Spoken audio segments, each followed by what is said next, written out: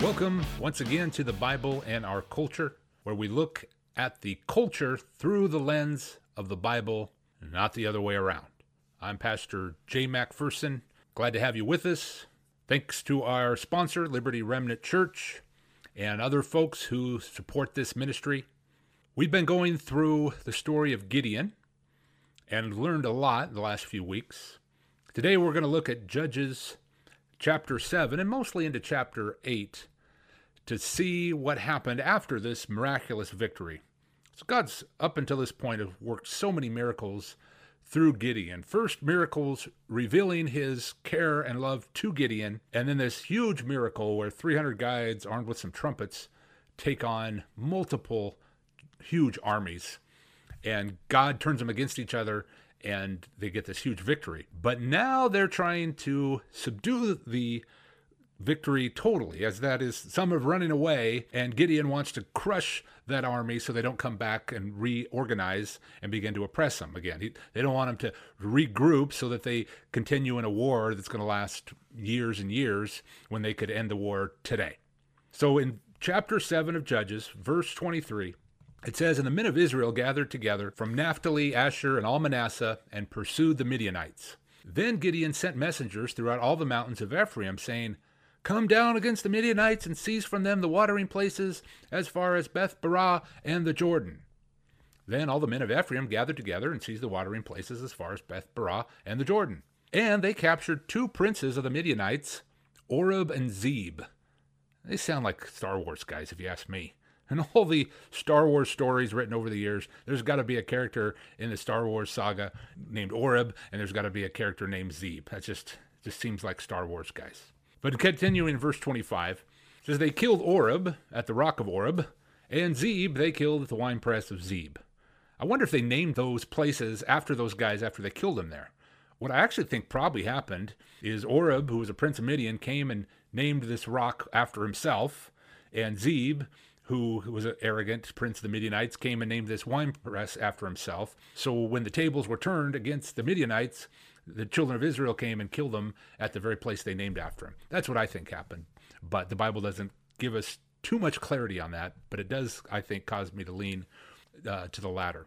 It says, "They pursued Midian and brought the heads of Oreb and Zeb to Gideon on the other side of the Jordan." This was the children of Ephraim that did this. In verse 1 of chapter 8, it says, "Now the men of Ephraim said to him, 'Why have you done this to us by not calling us when you went to fight with the Midianites?' And reprimanded him sharply. So he said to them, 'What have I done now in comparison with you? Is not the gleaning of grapes of Ephraim better than the vintage of Abiezer? God has delivered into your hands the princes of Midian, Oreb and Zeb, and what was I able to do in comparison with you?' Then their anger toward him subsided when he said that." He's basically saying, hey, you guys are the real heroes. We just helped you out. You guys killed the princes. We got it started all right, but hey, your grapes, one trip through harvesting your grapes is better than all our storage of grapes at Manasseh, where he's from. He was really wise in how he handled that. Now, considering God had just performed an amazing miracle where only God could get the credit, the aftermath of the victory would require lots of wisdom from Gideon to enforce and maintain the victory. God miraculously worked the victory, but now Gideon had to use wisdom. He had to respond wisely in order to enforce and maintain that victory. Wisdom would help secure a lifestyle victory instead of merely a one-day victory before falling back into servitude. If you walk with God long enough, He does miraculous things. He does great things, and you can stand in that one cool thing, but if you really want to enjoy his kingdom, you're going to have to grow in wisdom and understanding. That's what it says in Proverbs chapter 4, verse 7. Wisdom is the principal thing. Therefore, get wisdom, and in all you're getting, get understanding. A lot of times we like the inspiration, the cool, warm fuzzies, the nice little sensational things that God does. And I like those all too, very much so. But the Bible says that wisdom is the principal thing, and all you're getting, get understanding. So Gideon's wisdom was able to let the victory last. His 300 warrior victory put the enemy on the run, but now it was time for him to lead the rest of God's people to join the fight before the Midianites could reorganize. Now, 3 tribes were with him from the beginning, pursuing the enemy. And naturally, these would have been those of the 32,000 who didn't make the cut to 300. Remember, God whittled down Gideon's army from 32,000 to 300. But now, their opportunity, of these people who didn't make the cut, they get to show up and fight now, and Gideon's getting them involved. Apparently, when Gideon sent messages throughout all the mountains of Ephraim to come down and fight the Midianites, this was the first time the tribe of Ephraim ever heard of a battle against the Midianites. So they seem to feel insulted. They weren't invited from the very beginning. Hey, why did I get to come to the party originally? So either they were feeling left out or feeling like they weren't going to be respected in the future because they weren't at the very beginning. This baited them towards offense, and apparently they took the bait. So it says in verse 1 of chapter 8, Judges, "Now the men of Ephraim said to Gideon, 'Why have you done this to us by not calling us when you went to fight the Midianites?' And reprimanded him sharply," the Bible says. So I want to ask you, how would have you reacted if you were in Gideon's situation? Man, you just saw God work this miraculous victory, built upon a whole bunch of other miracles to lead up to that. And now you're trying to finish the battle. You're trying to be the commander-in-chief, the secretary of defense, the general in the battlefield, and the spokesperson for the Pentagon. You're trying to do all this stuff to maintain the victory and organize the Ephraimites and everybody else that didn't make the cut. He's got a lot of stress on him right now. So if I was in the middle of this huge victory, I don't know if I would have the patience to tenderly care for Ephraim's big inflated ego. If you had the stress of trying to organize all these tribes to defeat your oppressors who have oppressed you for many years and thought, I don't want them to get away, how would have you reacted to Ephraim's hurt feelings? I think I might have been a little like, hey, God used us to bring the victory. Don't talk to me that way. Grow up, Ephraim. But it's amazing how Gideon responded. Basically said, hey, I don't even try and compete with you guys. You guys are awesome. Man, one trip through your vineyards is way better than all that we stored up for our grapes. God delivered the princes of Midian into your hand, so what are we able to do in comparison to you? I mean, he really acted wisely. He should be like a White House press secretary or something. Basically, Gideon said, hey, we started the battle, but you Ephraimites, you came in and won it all. You guys came off the bench to win in the fourth quarter and overtime. You're the heroes of the game. You're the MVPs. Ephraim is the hero. We, people from the tribe of Manasseh, we're simply happy to make a humble contribution in support of you guys. I think it's important to observe Gideon did not react defensively. He responded wisely. Boy, if we could have the grace to do that. I believe we will have the grace to do that whenever we ask for it. But sometimes in the course of life, we get our feelings hurt, we get angry, we get frustrated, and we react in the flesh instead of respond to the Holy Spirit. Reacting and responding is half the battle in life when it comes to wisdom, I think. Reacting means you're reacting in a animal-like way. You're just sort of fight or flight. It's just a very impulsive type of reaction. But responding is saying, I'm going to look at the big picture. I'm going to try and take my feelings and my filters out of it and respond in a way that's going to be the best of whatever I can do with the hand that's dealt to me. If a doctor tells you that your child is responding to the treatment, you're like, great. But if the doctor says your child is reacting to the treatment, you're like, oh no. So let's learn to respond like Gideon did and not react like most of us probably would have. There was a lot of facts Gideon could have used to defend himself, and he could have returned fire with more legitimate attacks, scolding and even mocking Ephraim's egocentric reprimand. Boy, if I thought of ways to rip the Ephraimites up, I would have done so. If Gideon reacted in his flesh, he could have come up with a lot of material to verbally assault Ephraim. Most of us have grown up in a sitcom era where we've watched situational comedies over and over and over again, and they're not about teaching us how to resolve conflict in a constructive and wise way. They're not teaching relationships on how to be loving to one another. They're trying to create conflict, and they're trying to have humor with it. So from a sitcom perspective, Ephraim might have said something to the Ephraimites like this. Oh, excuse me. I was so distracted trying to obey God and fighting these tyrants. Pardon me if I haven't found time to send you an engraved invitation. I mean, that's something that if that came in my mind, I might have been tempted to say it. What if Gideon would have said, I'm frantically working right now trying to subdue the enemy. I don't have time to deal with your poor little hurt feelings. He could have said something like, hey, Ephraim, God took my army of 32,000 and whittled it down to 300. If you think it would have made one bit of difference if you guys came early, take a trip to reality. Or maybe he could have also said as we move on, well, apparently the Lord chose us over you, so take your wounded self-inflated ego, take it up with God, hot shots. I mean, these are all sitcom responses. And every one of them seem to have some truth to it. I think every one of them are actually accurate. They're just said in a sarcastic, mean way. Well, let's try and avoid that. Let's look at the big picture. That's what Gideon did. He responded. He didn't react. Gideon realized that Ephraim was not refusing to fight. That's most important. And they weren't refusing to fight one bit. In fact, they wanted to be included in the victory even more. They were pursuing the enemy. Gideon loved that. God loved that. That's what Gideon wanted to applaud.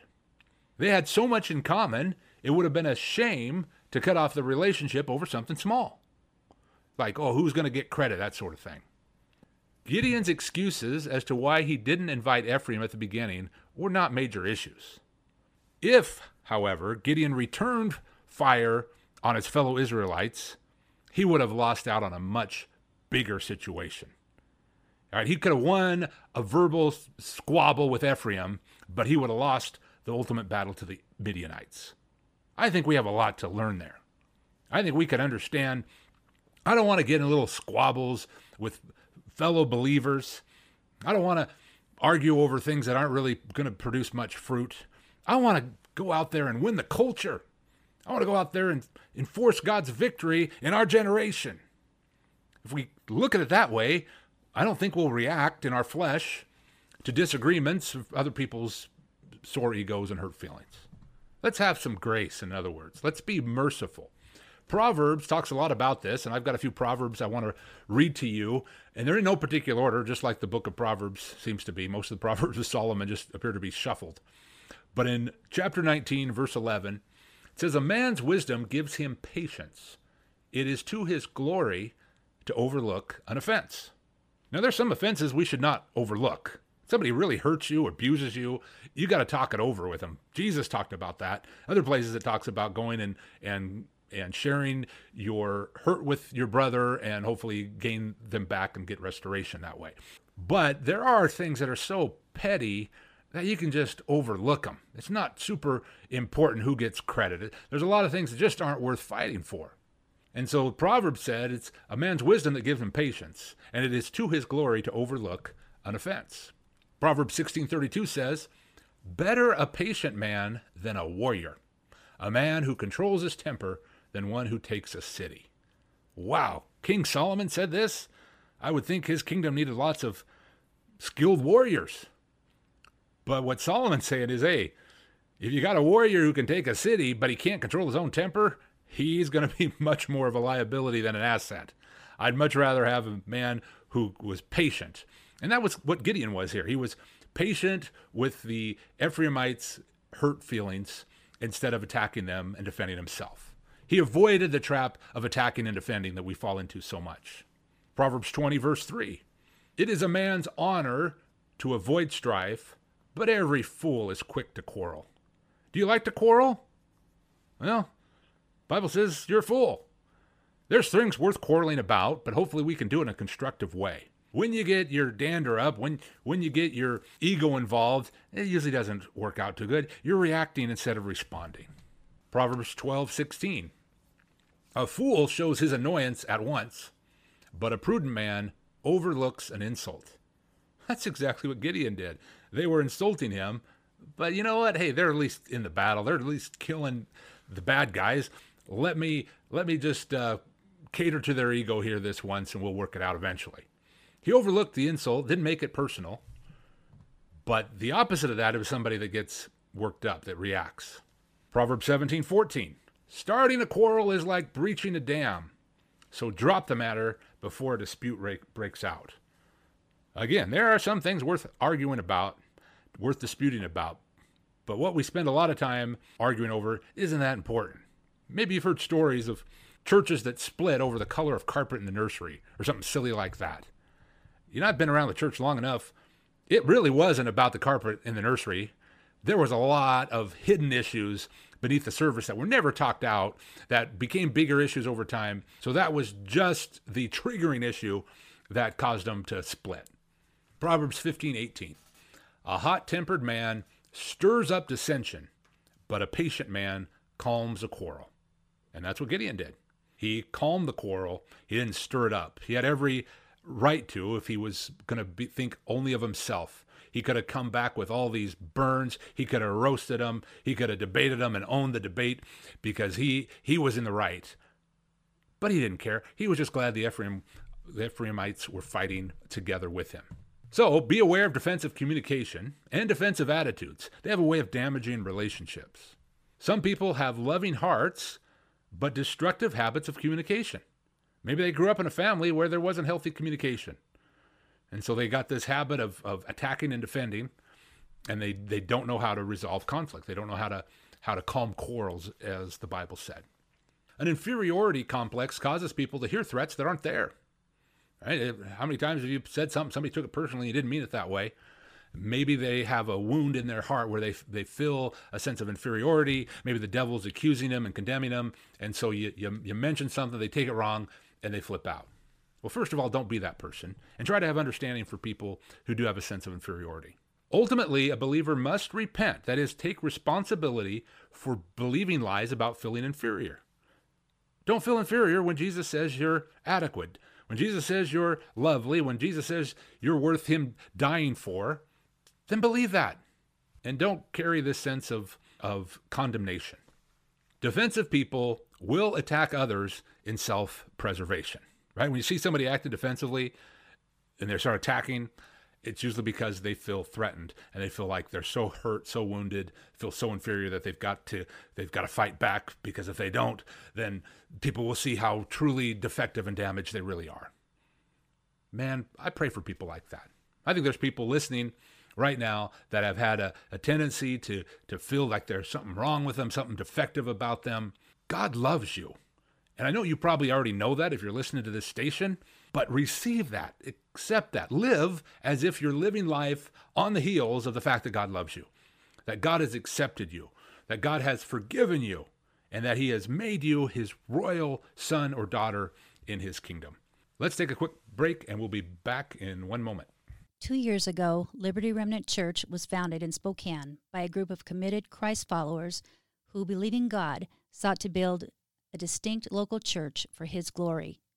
LRC is a simple, relational, biblical church that holds firm to the basic tenets of biblical Christianity. We believe we are to represent Christ's love, power, and wisdom in any facet of society. Perhaps you've seen our pastor, Jay McPherson, or others from Liberty Remnant Church, either standing up at Spokane City Hall or at a local school board meeting in the area. We believe we are called to be salt and light as we bring people to new life in Christ. If you are looking for a local church or know someone who is, please consider what God is doing at Liberty Remnant Church. We meet every Sunday at the Oakwood Inn, 7919 North Division at 10 a.m. For more information or to contact our pastor, please check out our website at libertyremnantchurch.org. Once again, that's libertyremnantchurch.org. Glad to have you back on the Bible and Our Culture. Once again, I'm Pastor Jay McPherson with Liberty Remnant Church. We've been talking about the wisdom of Gideon after the huge victory with just the 300 guys taking on all these armies. He now needs wisdom in order to subdue the enemy. And he runs into a little skirmish with God's people.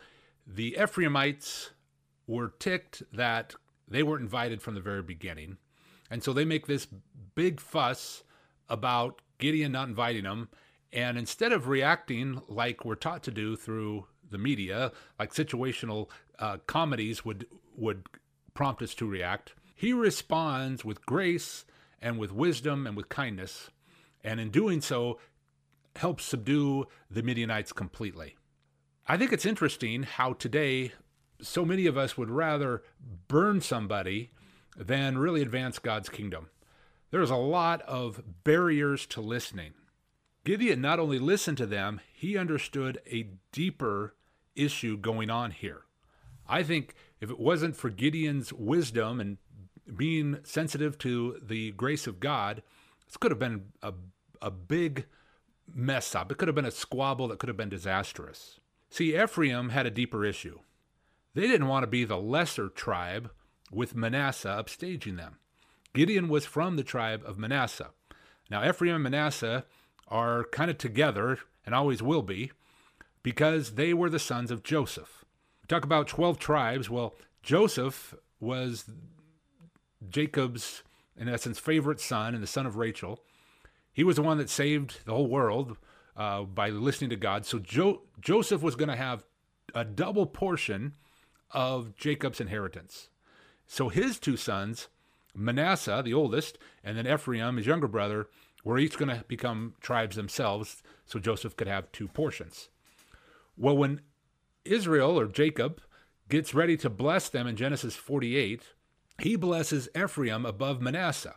And that ticked Joseph off because he's like, hey, my firstborn's Manasseh. Well, Israel says, no, son, Manasseh will be awesome, but Ephraim's going to be the greater tribe.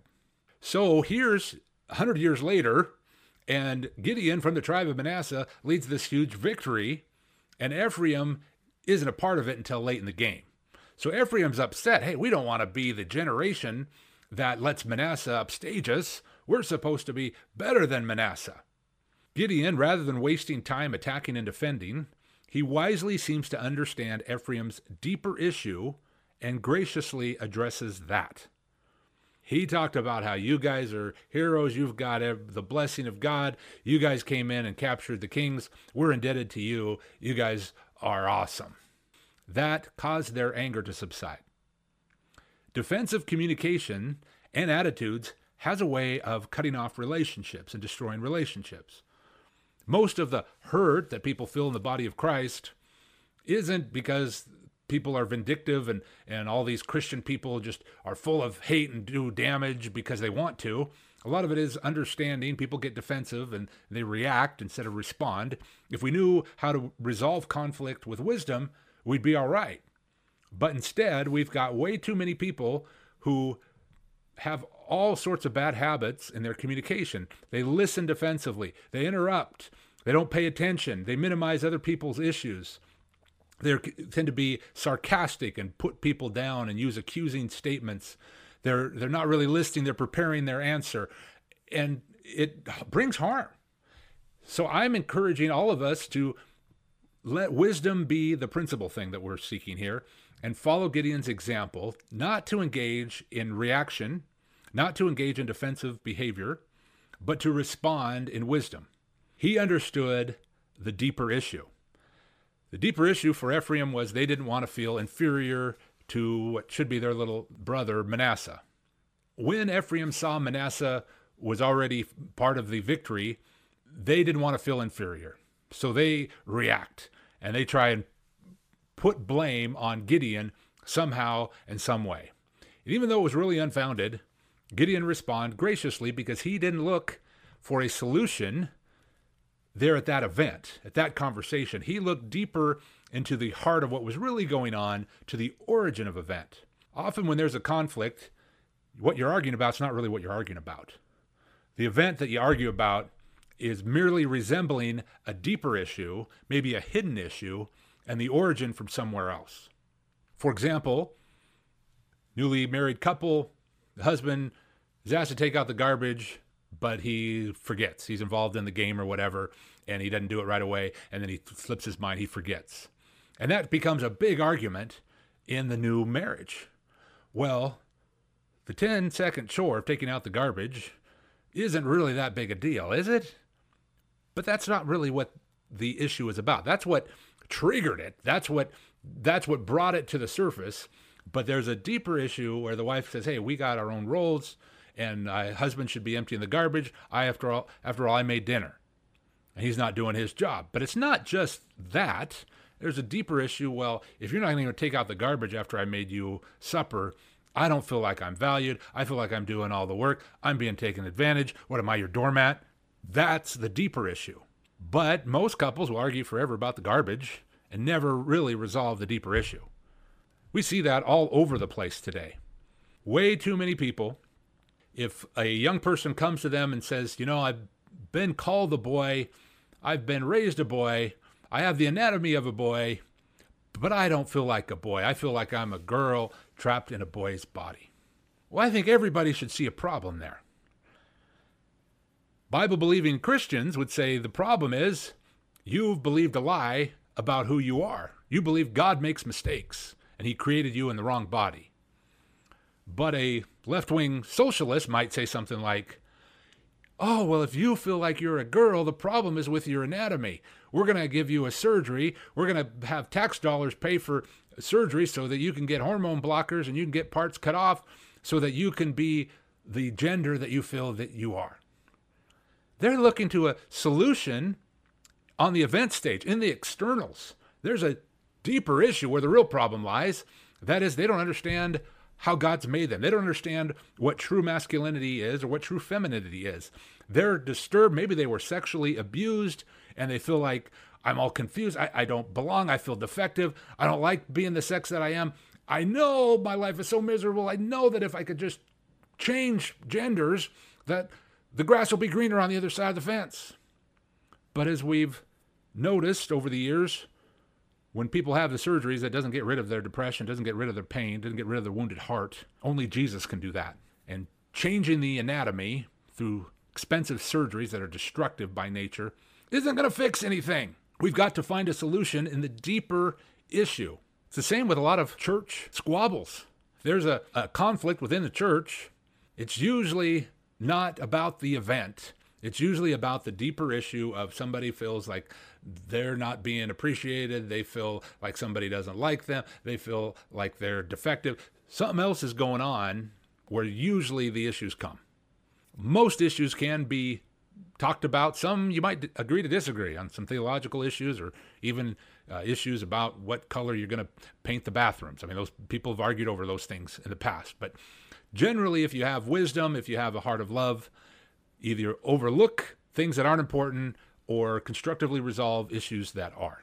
Gideon would not have been such a great commander if he didn't use wisdom to advance his army after the victory that God brought him. See you next time in the Bible and Our Culture.